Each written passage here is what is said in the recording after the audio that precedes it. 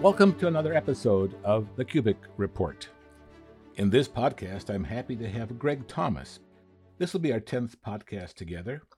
We've been covering an ongoing series of vital topics on the subject of leadership development. Greg is a business consultant, author, keynote speaker, and a personal life coach that I have known for a long time. As a reminder, you can learn more about Greg's training skills on his YouTube site.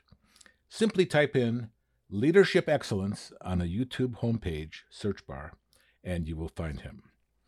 In the past, we have spoken with Greg about the importance of personal leadership. That's where we started. Then we covered the 12 principles of personal leadership. Then we spoke about servant leadership, and most recently we began to discuss how to have a fulfilling and productive day. This actually has been a very, very popularly accepted part of this series.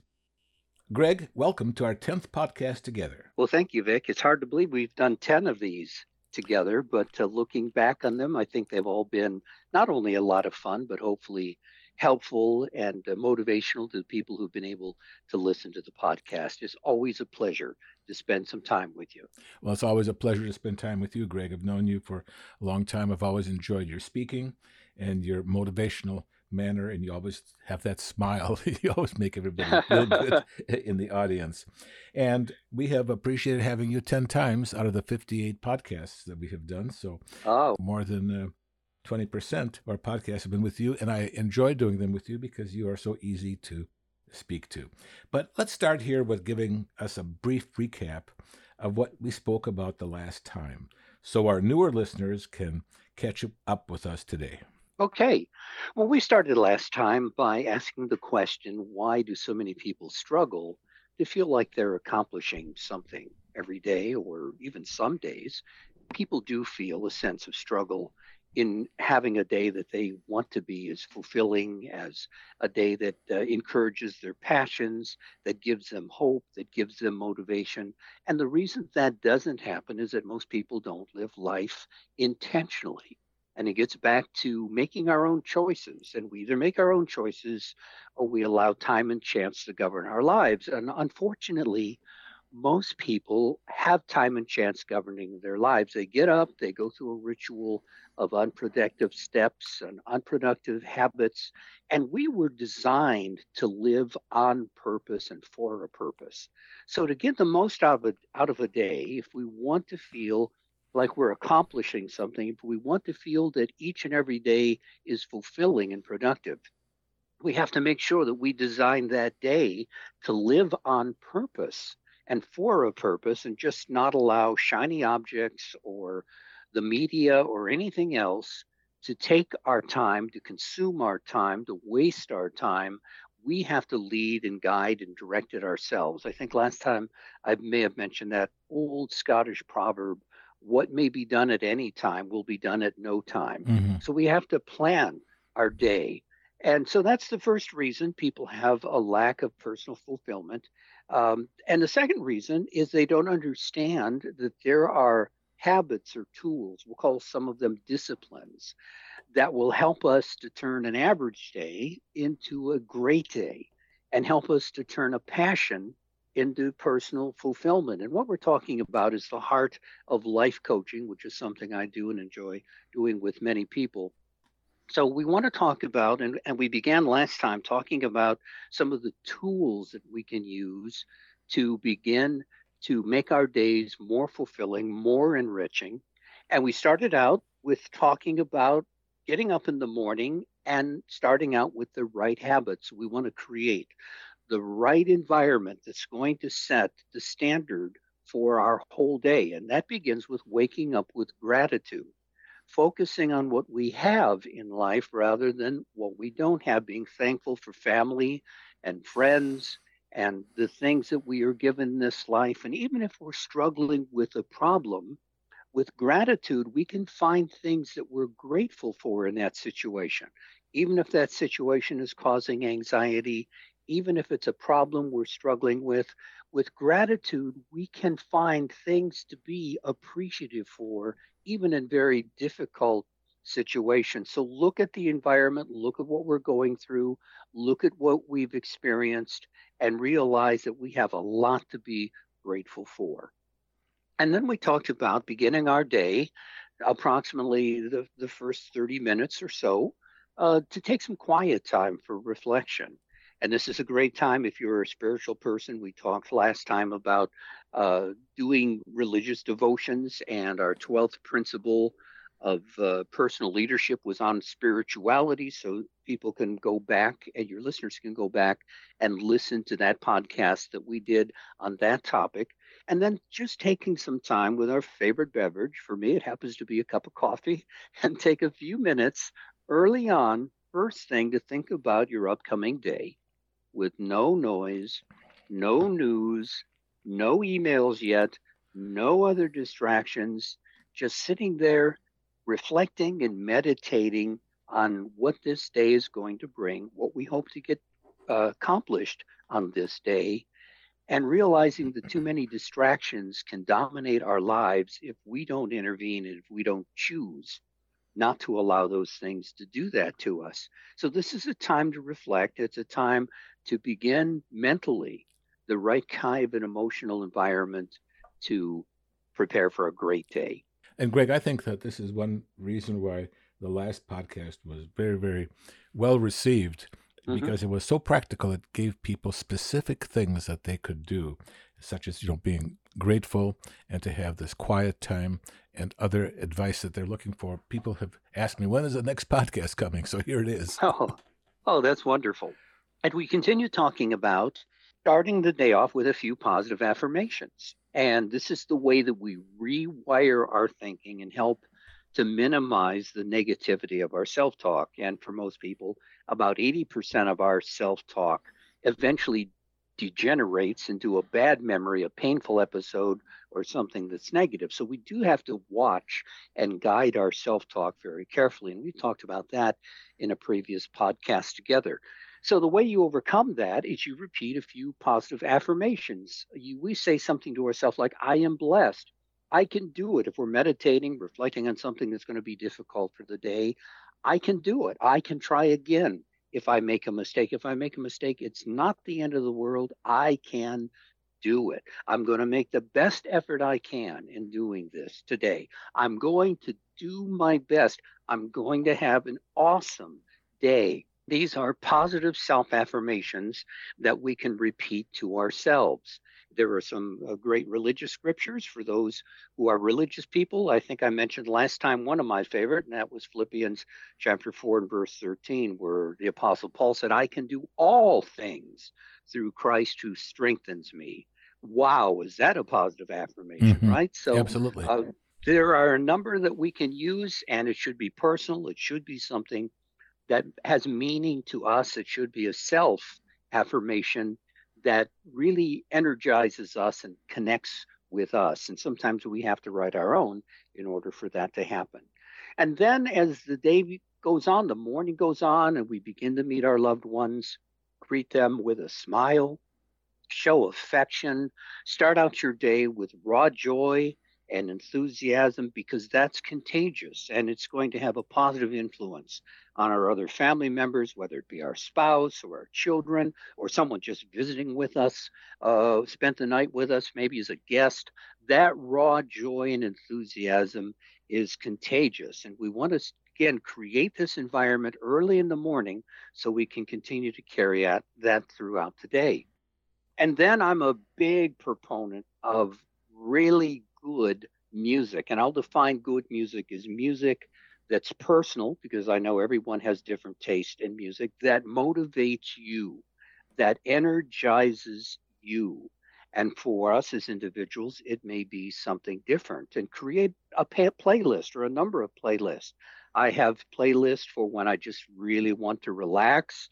Usually, when I'm trying to focus on a document or something, that playlist will be all instrumentals, because I just don't do well focusing on words when someone's singing in the background. But there are other times when I'm not doing that kind of work that I'll have vocal music on in the background, and something that picks me up, and something that energizes me, something that inspires me.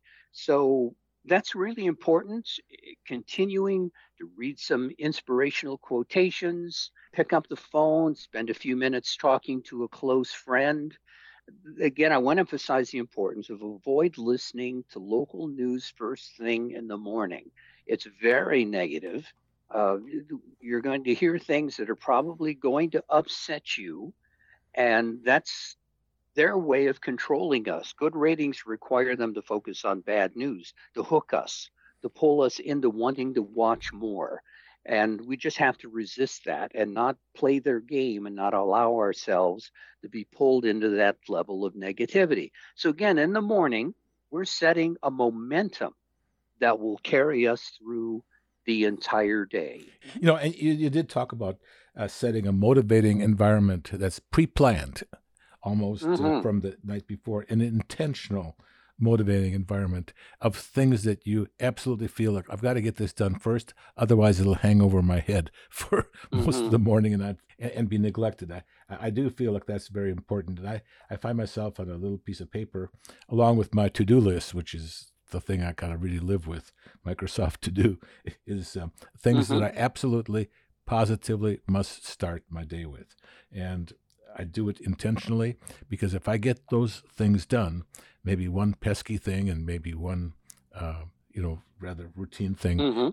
it'll make me feel successful and making me wanting Oh, to do, sure. do the next things. But there are certain things, like I agree with you, that are absolute musts. Yeah, absolutely.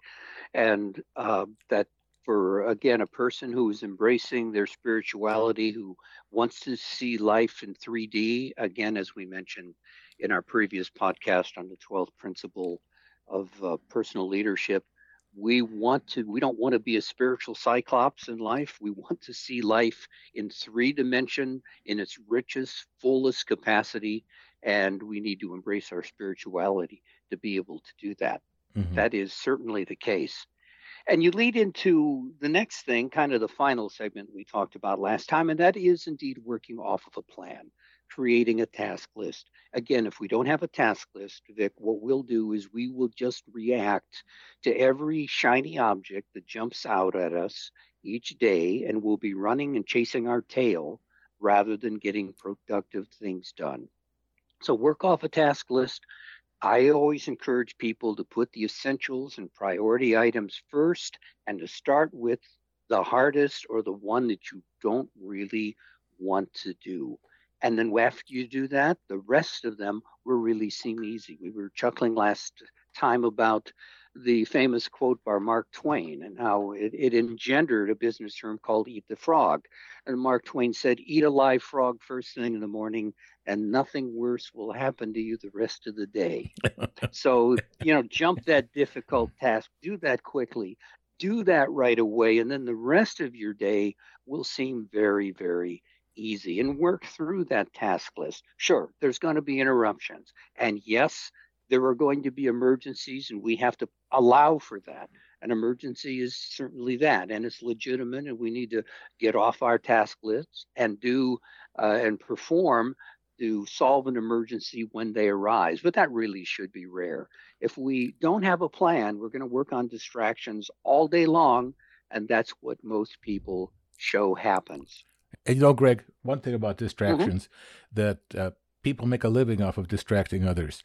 Right now, it's so easy to do that with Mm-hmm. marketing techniques that Oh, sure. track people for what they do and read. They may not see their Mm-hmm. emails, but they can see the subjects that they have discussed. And I know that I've had a little problem with my knee. All of a sudden, I'm getting all kinds of ads for lifts and elevators and walk-in bathtubs. Everything. I mean, I didn't want these things. Yeah. How do they know all that stuff? But I find myself, curiously looking, at these things because it's there. And my wife and I have said we've had enough of these things because they can suck Mm-hmm. up a good part of an hour as you go from one to another to another. And I've been working. Sure. I've been working with media in trying to work with people with more of a push on the website, and I just Mm-hmm. realized that what I'm doing is kind of coming into that same whole thing from the standpoint of being a distractor of people to get them interested in my thing. So it's just the way people do things, but it could almost become a condition that is addictive and difficult to even come out of. So I'm glad you brought that up, because it's not only just avoiding distractions, but absolutely turning off distractions, because they will be there. They will try to seek a spot in your consciousness to get their message to you. Oh, absolutely. The internet is famous for that. I mean, we're all guilty of sitting down at a search term on Google, right? You look at um, perennial plants, and the next thing you know, it's 2 hours later, and you're looking at couches. Well, it just has a way, right, of just sucking you in, and the next thing you know, you're hooked. And YouTube also is famous for that. Now, I have a YouTube site, but YouTube has recommended videos, usually on the right hand side of the screen. Their goal is to keep you on YouTube as long as humanly possible, because they want to show you those ads before their videos. So you may go on there with all the intention of specifically seeing one video, but their goal is to have you there for the next 2 to 3 hours watching 25 different videos, and their algorithm is very, very clever in knowing exactly how to pull us in Mm-hmm. and how to gobble up our time. So you bring out an excellent point, Jix. Again, we would choose, in this case, using this scenario, we would choose and say, you know what, I'm going to go and I'm going to look at this video, and then I'm going to leave. And you would do that intentionally. You would connect, you would watch that video, and you would just promise yourself and make a disciplined effort not to be sucked in to watching all of these other videos and killing the next hour when you have really important things to do. Mm-hmm. Another thing, and from working from a plan, and recent studies are indicating this more than ever before, is as human beings, we really don't multitask very well. For a while, the big thing was learn multitasking skills, learn how to do five things at one time and to be distracted and go from this activity to this activity, then do a third activity, then do the first activity. And recent studies show that though females multitask better than males, as human beings, we really don't multitask very well. We waste a lot of mental energy and time switching back and forth from one unfinished task to another task and then back to another task. So the moral of this story is we're best, if we can, to choose something on that task list, to go ahead and tackle it and get it done. And unless there's a legitimate reason, maybe we're waiting for a phone call back or something of that nature, try to finish each task rather than trying to multitask a number of items at one time. And that's kind of how we ended our last podcast, Vic. I quoted from Lewis Carroll, who once wrote, "If you don't know where you're going, any road will get you there." And once Mm-hmm. again, we emphasized that we really have two choices in life, and we have two choices each and every day. Either we're choosing where we want to go, what we want to do, or we're allowing time and chance and the media and shiny objects and everything else to take over our whole day and to draw us towards it rather than the things that we have chosen to So, do. And that's kind of how we wrapped up the last podcast. so as the morning ends and the day goes on, our listeners are anxious to hear more of what you have to say. What are some of the other things that we can do to have a fulfilling and productive day? Well, once again, let me emphasize that real importance of creating that motivating environment first thing, because that's going to help us throughout the rest of the day. That morning environment, being positive, being purpose driven, is going to influence how much potential we're going to get out of the entire day.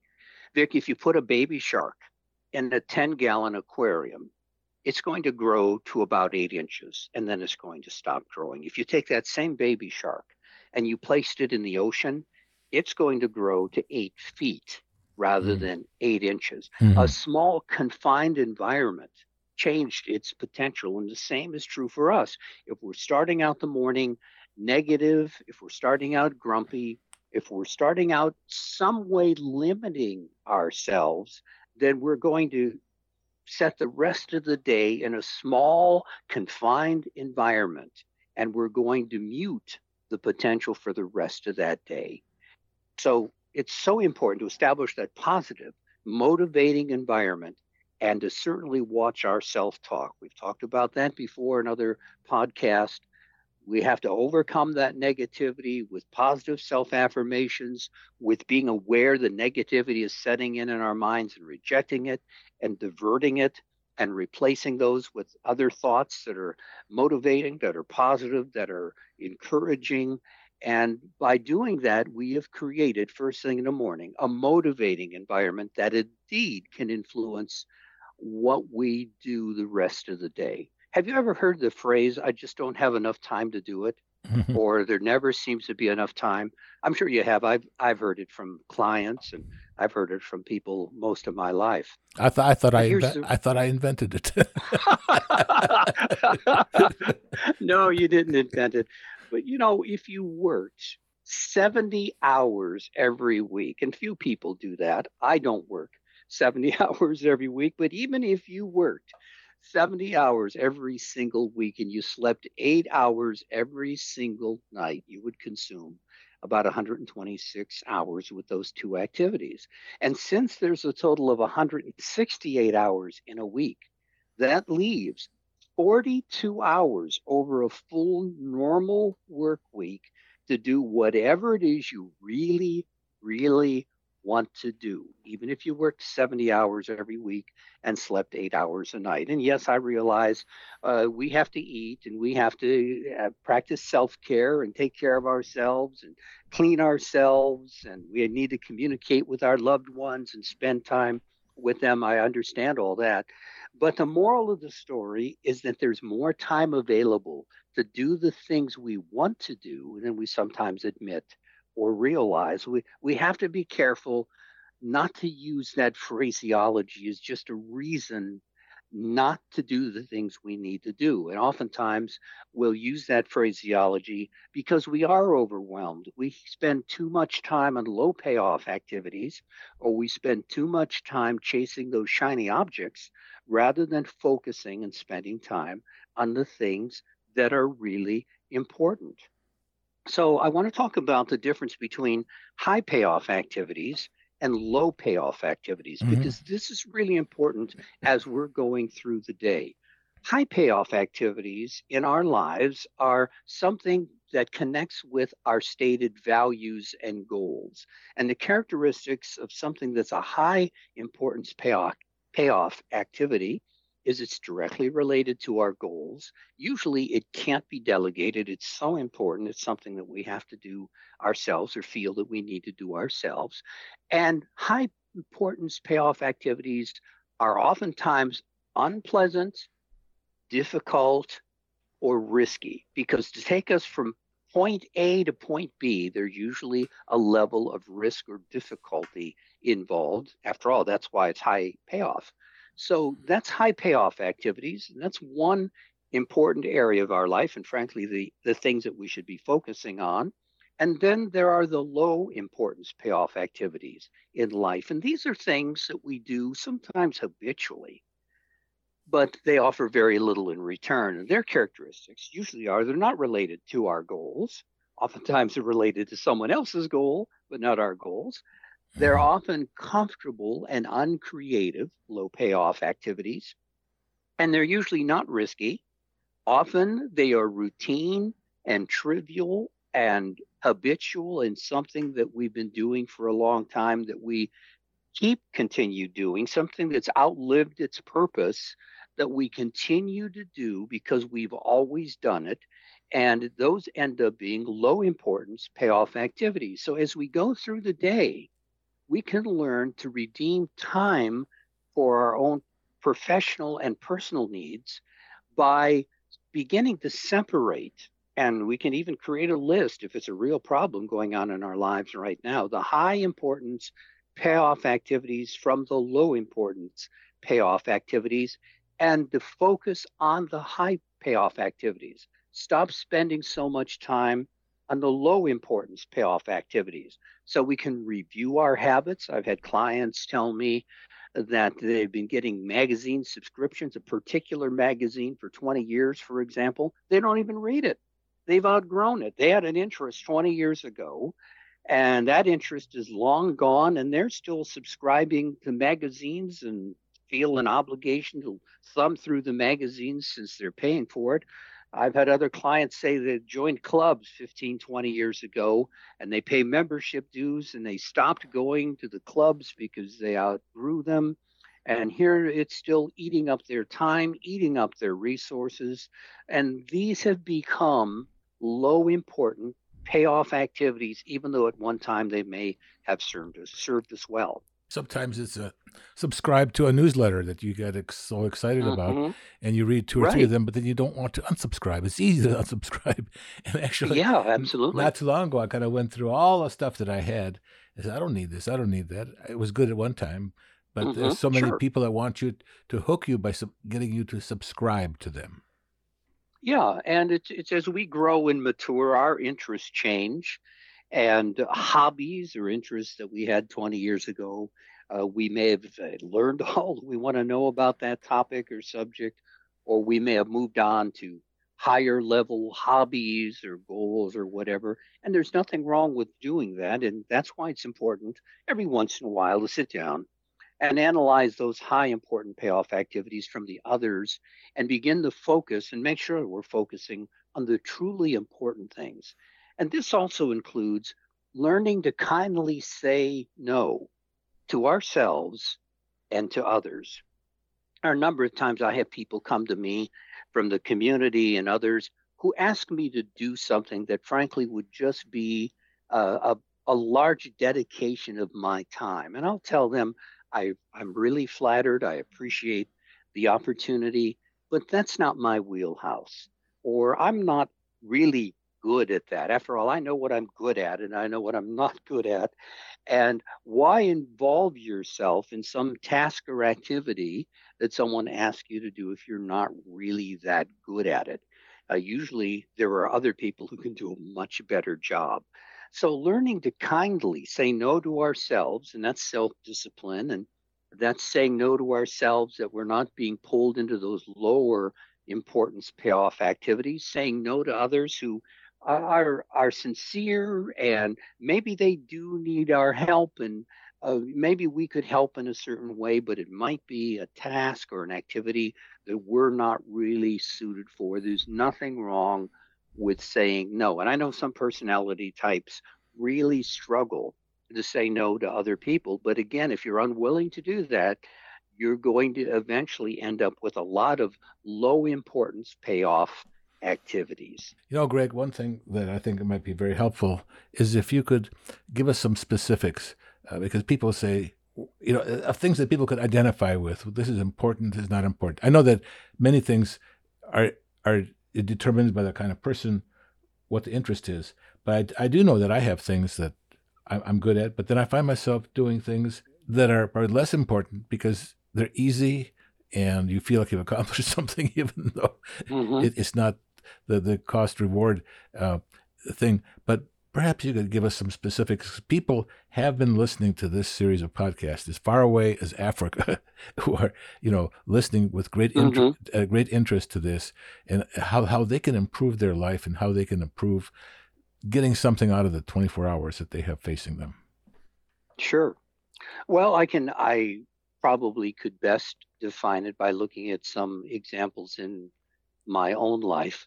I have people, I've sat on a few corporate boards, for example, and as a result of that, I would have many others come to me and say, will you please sit on our board? And even though I enjoy sitting on corporate boards, I don't happen to believe that's the best use of my talents or my time. So while serving on a couple, I was unwilling to serve on a third or a fourth or a fifth.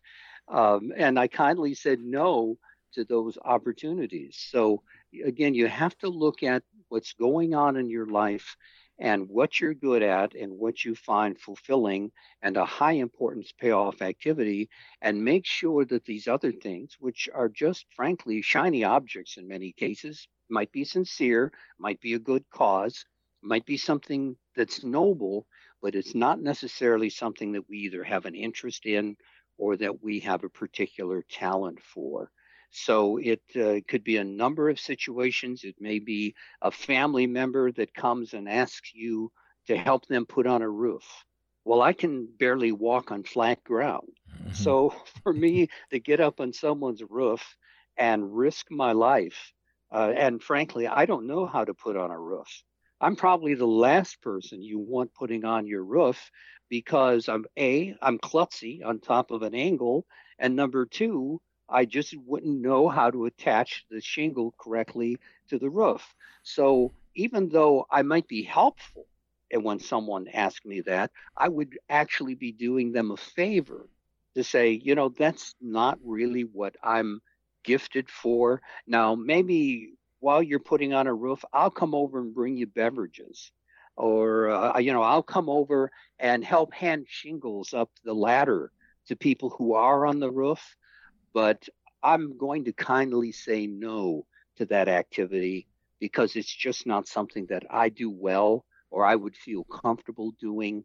And so that's another, just a small example of making sure that we're separating those high payoff activities from the low payoff activities. And you shouldn't feel There's some, guilty. And you no. shouldn't feel guilty for not, climbing a roof, Mhm. because you can't really. You're not do that. Don't do that in your day-to-day work when there are other people who do that type of thing and can do it well.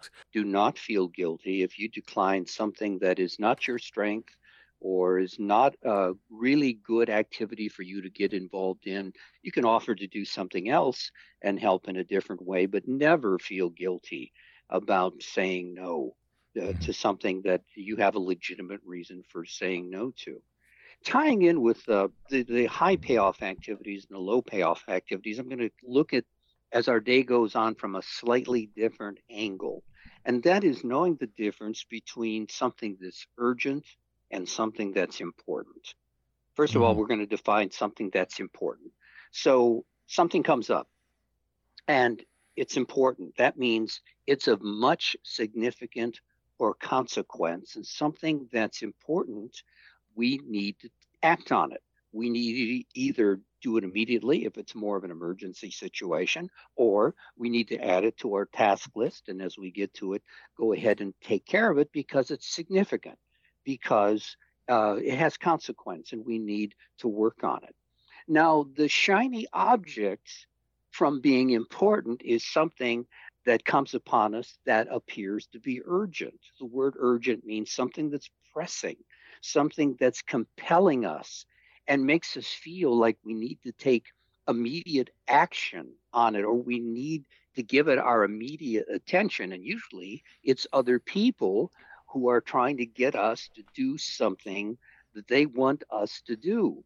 So they will make something seem to be urgent and we'll feel that pressure, almost that sense of anxiety to drop what we're doing and to do something because we're being compelled to do it. We're being pressed into immediate action by this sense of urgency. So we're allowing it to act on us.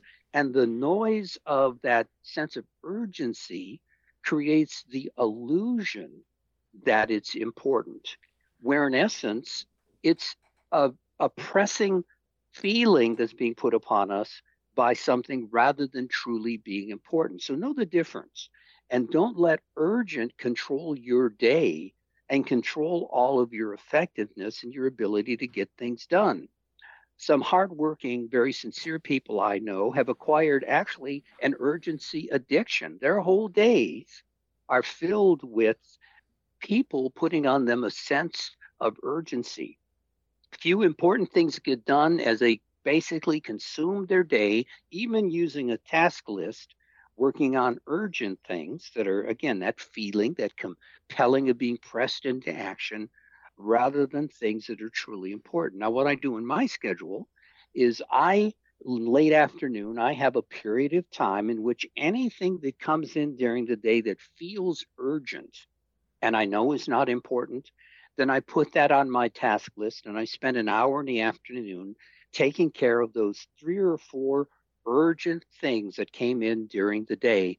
But I refuse to allow those to go to the top of my task list and to be treated as if they're important because there is a difference between something that's important and something that's urgency. One is of true significance and consequence, and we do need to act on it. And the other is just a compelling feeling or a pressing put upon us by the outside for us to take immediate action and attention on it. And that's usually to please someone else rather than it truly being. And one more thing about that, Greg, Sure. is that some leaders feel like they are great leaders because they're bold and always putting out fires. And somehow Mm-hmm. that shows them to be a master of being able to steer the ship through icebergs and stormy seas. Well, yes and no. I find that people can make something very urgent where you drop things that you really need to be doing. Mm-hmm. Even boards, I don't know if you had this experience, like to be able to spend a lot of time on things that are of less importance. Sometimes they're a personnel matter, and they'll spend a lot Mm-hmm. of time on that. And then as far as talking about strategic planning and that type of thing that takes really a lot of brain cells, that gets Mm-hmm. put to the end of things. I have found that in my work with boards and my work with planning that way, that sometimes urgency is defined by the person who is pushed into that, so that they can show or that they can present Mm-hmm. a way. One person was said to be, I remember back in the early days, that he traveled around the world putting out fires. And it looked great, I mean, he went here, there, everywhere, putting out fires. Well, half of them were started by him, but anyway. Well, sure. Yeah. but Right. but it really wasn't as urgent to the running of the universe as was portrayed. So I think it's important, since we're talking about leadership, is to be able to consider what really is important for the future of the organization, as compared to what is urgent, that is sometimes put upon a person for effect. Vic, you bring up such an important point. I found out throughout my life, through my own personal life experience, is most executives who are so proud that they're putting out fires usually are the arsonist. And and in order to feel good or to maintain autocratic control, they create, or through negligence, allow all of this smoke to become fires so they get to put the fire out and feel and show everyone that they're such a great leader. Great leaders don't allow a lot of fires. Great leaders are intervening and setting the right culture and environment so that the smoke never becomes a fire in the first place. Mm-hmm. So you hit the nail right on the head there, Vic. That's really a good point. Well, I feel like a leadership too is a person who's a peacemaker. Mm-hmm. Is a person that will not allow those things become urgent, but a person who has an environment around people that is flammable. Where the slightest thing Mm-hmm. sets things off, really creates a lot of work for himself. When you earlier talked about the environment that we set for the day, we create the environment that oftentimes determines kind of Mm-hmm. how things will go. There certainly will be crises. I have worked with crises Sure. a lot, Mm-hmm. but I do know what crises are manufactured, what crises are show, and what crises are genuine. So as we go on and we move towards a fulfilling day, we moved from morning. We're now engaged in work. We're working off of our task list. We're working off of that motivating environment that we created early in the day. We're focusing on things that are important. We're focusing on the high importance payoff activities. We're working through that task list. We're adding some tasks as the day goes on, as things are brought to us as something else we need to do either later today or tomorrow or next week, and we need to prioritize those things. We need to remember the importance of taking some breaks throughout the day. We are human beings, we're not human doings. And the human mind needs to be refreshed about every 90 minutes, is what the latest research that is looking at the way people work and how they perform and how they remain effective. Some people, it might be as low as 60 minutes. They need to get up and take a break. But we have to realize that the goal isn't to work, work, work, work, but we need to get up, walk around, take a look outside, engage in a brief conversation because we are social beings, get a favorite beverage. Studies are showing that a refreshed mind, in other words, just getting away from the tasks at hand, is more productive and makes fewer mistakes than one who's focused constantly on a single task for 3 or 4 hours. I mean, I've known people who, they're just going to sit down and grunt their way through it and no distractions, and they skip lunch and they just sit down and they do it. And studies are showing that after about 90 minutes, our mind slows down, our body begins to get sluggish and slow down, and it actually becomes very ineffective for us to continue working after that period of time. So you deserve your breaks. Get up, walk around, take a look outside, look at that sunshine, breathe some fresh air, get your favorite beverage, and then go ahead and get back to work. And you'll find yourself being far, far more productive. They're saying today that sitting is the new smoking. So they're looking at human health and they're seeing in our biology, particularly as our Western cultures get more sedentary and we're spending more time in chairs than we ever did before in our history, they're seeing the very negative effects that constant sitting has all day long. So we need to take those breaks, and we also need to make sure we're getting exercise in. That's very important with the kind of lifestyles that we live today. And taking breaks includes starting out the day with a good breakfast and stopping for lunch, not just gobbling down some chocolate candy bar, to push us through the next hour or two, but having a healthy lunch, having a good dinner, communicating with our loved ones. Wholesome food provides energy. And it's important for us to make sure that we indeed are taking those breaks. Okay, Yes. one more thing here is doing certain things at certain times during the day when you're best at doing it. I find that I can only do creative things in the morning. I cannot do creative things at night. Uh-huh. I mean, at night I Yeah. want to relax. I just want to sit. I just want to talk. But Sure. it's only in the morning that I can put together a plan where I can write something that is coherent and as sharp as it could be. But if it's at another time, I use those times for doing tasks that are less demanding. Sure, absolutely. And after all, if you're getting up 5, 6 in the morning, by 7, 8 o'clock at night, you've been up a whole day. So Mhm. it's only natural that you're going to want to slow down, that you're not going to want to expend a whole lot of energy, creative energy, at the end of a very long day. So I think you're pacing it well, Vic. You're showing a good balance there. You understand the way that you are. You're understanding your needs and what your capabilities are, and that's really great. And we all need to do that in our own lifestyles and our own energy levels. And I know some folks have mobility issues, and some of the people listening to this are quite elderly, so they're limited on what they can do. So it really boils down to what you believe and understand that you can do, making the best use of your time.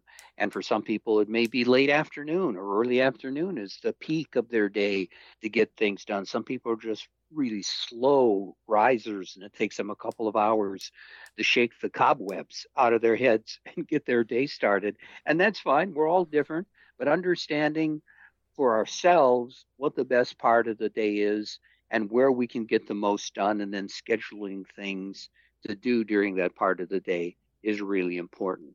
Another thing that they are discovering more than ever before is the importance that we take time every day to get in touch with nature. A recent study from the University of Exeter in England, a gentleman named Alex Smalley, said we have, as Western populations, become very disconnected from the natural world. And they're beginning to see that through research that affects us in a very negative way. We are wired to look outside and see the sunshine. We are wired to gain energy from taking a short walk, from smelling a flower, from looking at the richness of colors in nature. And studies are showing that spending time in nature can boost our mental health, almost as powerful as some drugs that are available on the market today for mental health. The latest research shows, for example, looking at something like a sunset or a sunrise can be an extra boost for our emotional state. Mm-hmm. And it's so important for us to do whatever we can to get in touch with nature.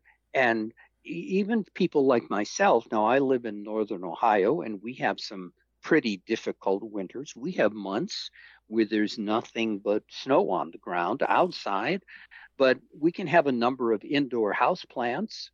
We can make sure we're touching nature by looking at those plants every day, when appropriate, watering them, allowing the naturalness of that to purify the air in our rooms, and to have our homes a little bit more of a living environment by having some indoor house plants that are appropriate for shade or bright sun or whatever. And this is the way that kind of like a hack for those of us that live in cold winter climates that we can use to make sure we're getting in touch with nature. Another Mhm. hack that some studies have shown that I thought are quite interesting is if you have access to YouTube, you can actually look at some videos in 4K, and our mind doesn't know the difference. If you have a screen that's big enough, you can watch a beautiful little nature scene, a park or a beach or mountains and the wind rustling through the trees,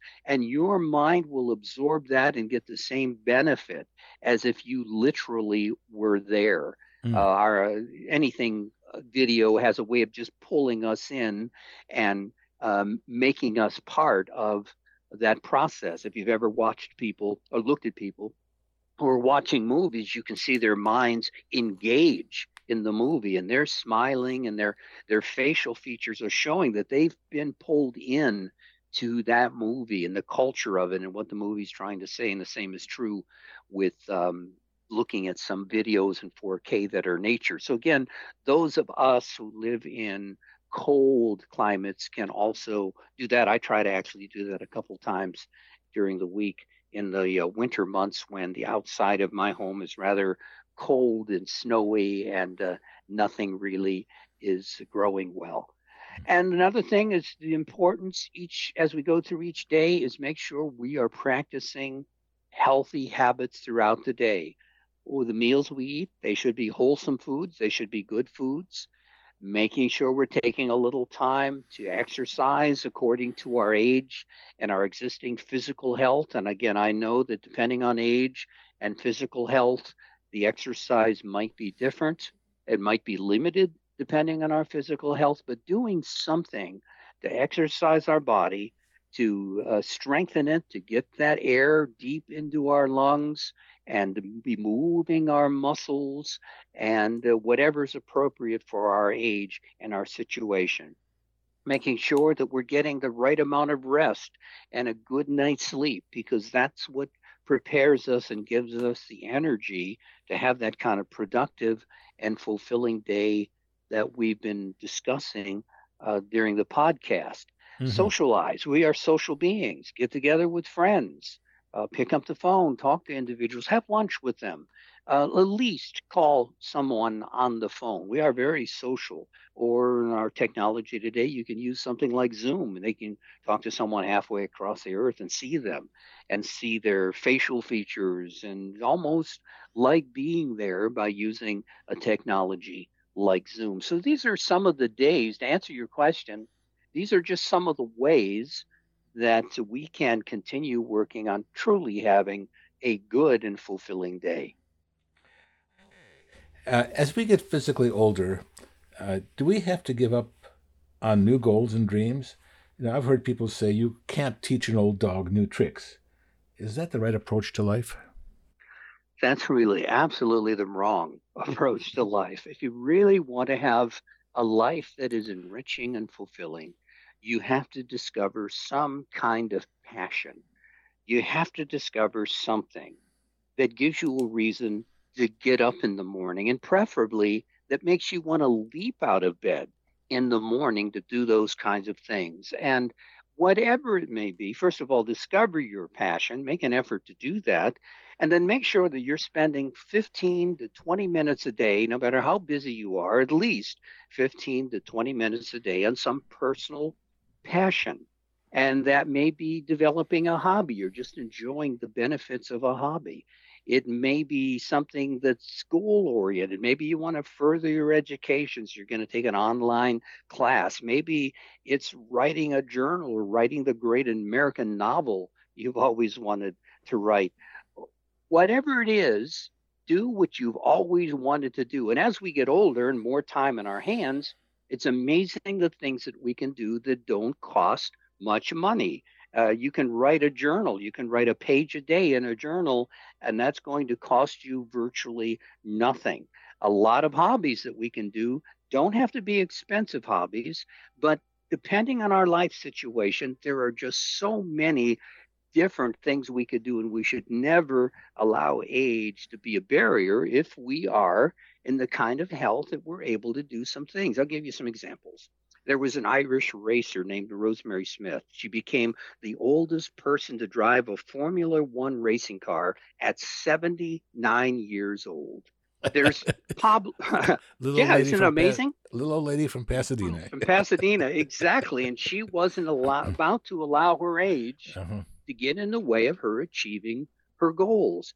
Pablo Picasso, we've all heard of him. When he was 87 years old, he produced 347 engravings in 1 year at 87 years old. Mm. A woman named Nola Oakes, and at age 95, received her bachelor's degree from Fort Hays State University. So the point is, as long as we draw breath, we are never too old to set new goals or reach towards our dreams. And that is so important for us to realize and not to give up and not to buy in to our culture that just basically says, sit around the house with no purpose and no goals, and let us tell you what you should think, and let us consume your time, and let us establish all of your goals and everything that you're going to do.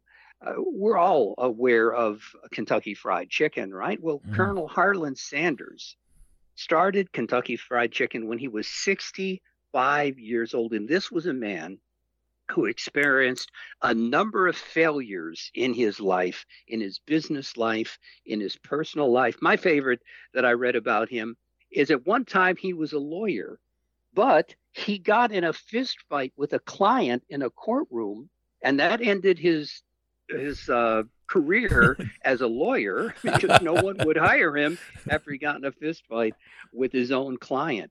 But anyway, at age 65 years old, the man has failed in a number of things, and he started Kentucky Fried Chicken. He started with a savings of meager savings of a few $100s. And are you ready for this? Yeah. He started Kentucky Fried Chicken with a $105 a month Social Security check.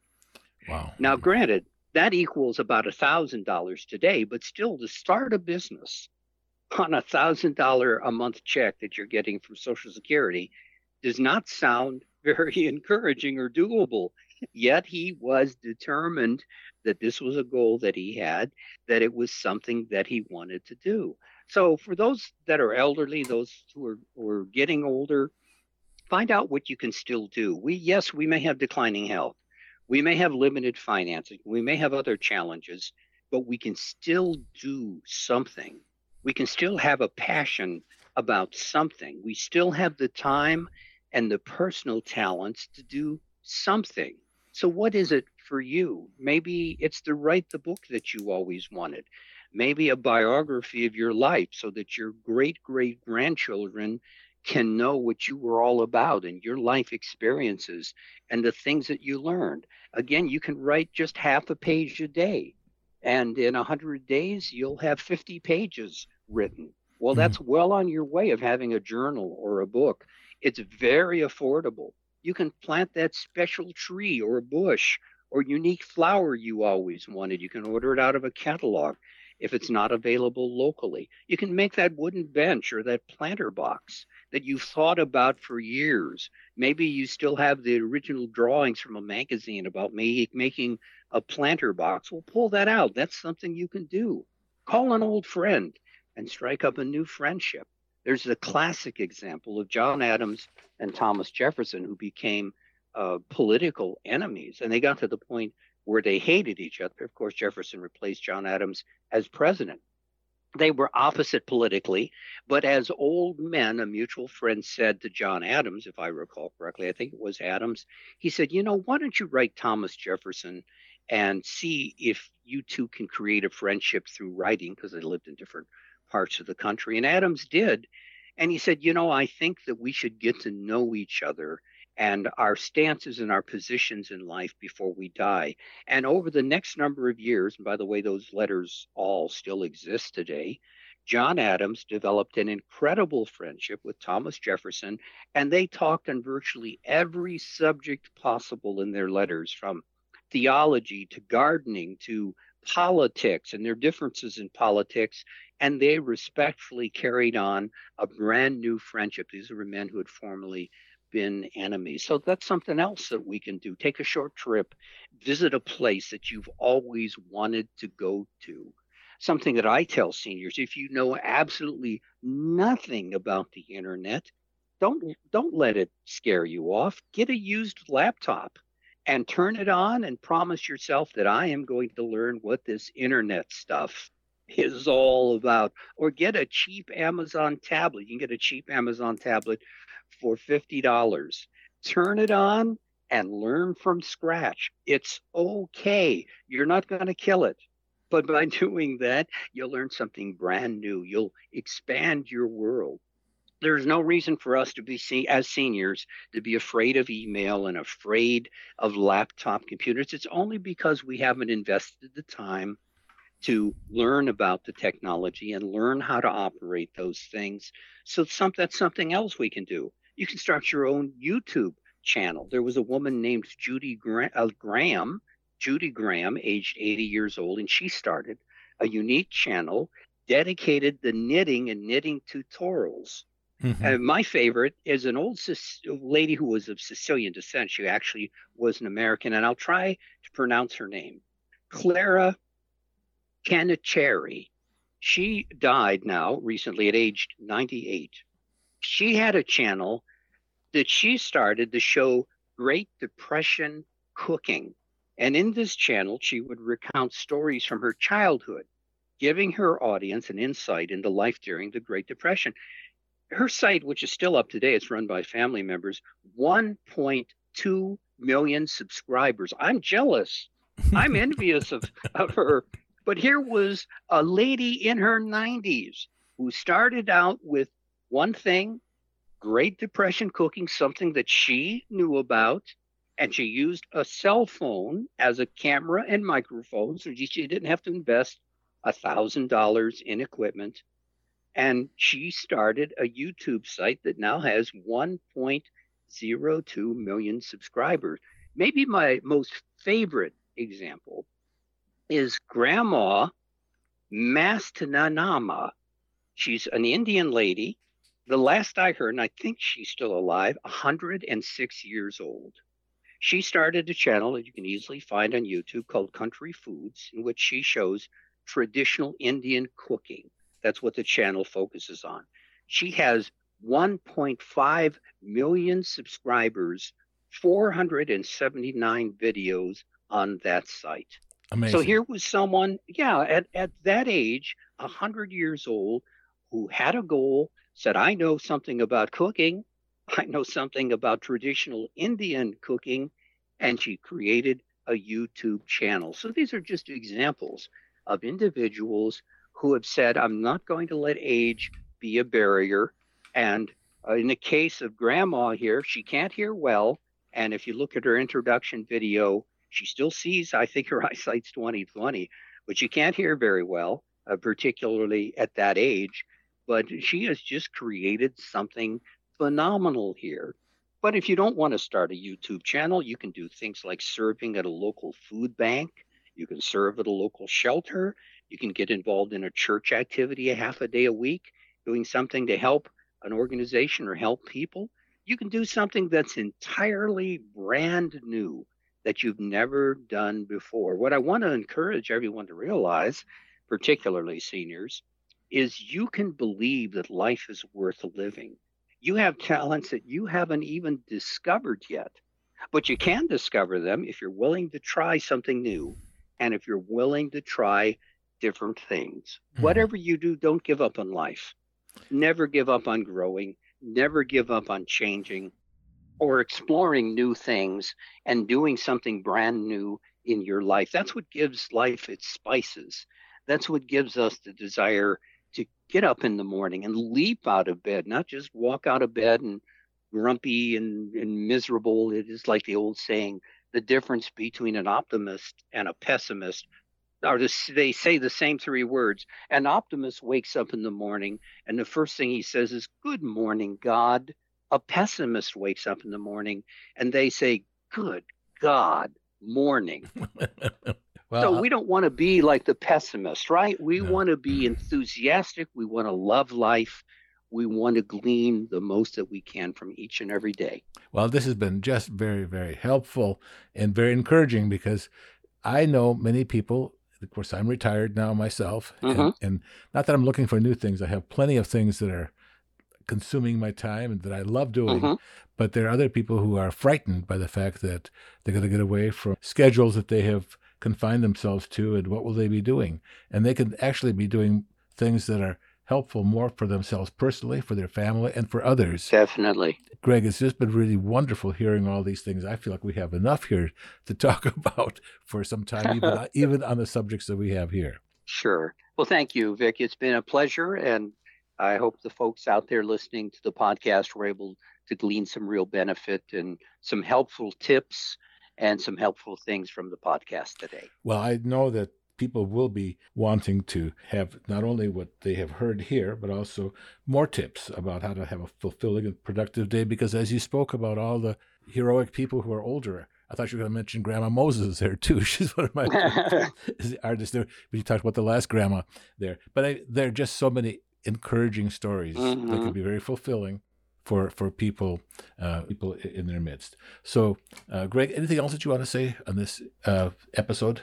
No, just thanks so much for your time today. And I look forward to us getting together again, Vic. Well, I do too, because I know that people ask about this podcast. And I just want to remind you again that you can learn more about Greg's training skills on his YouTube site.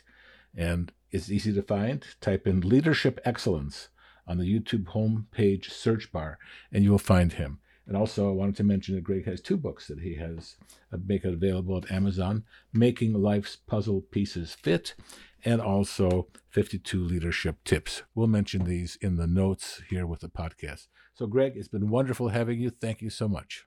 Thank you, Vic. It's been a pleasure. We thank you, our listeners, for joining us here today for the Cubic Report. If you have enjoyed this podcast, please share it and tell your friends about it.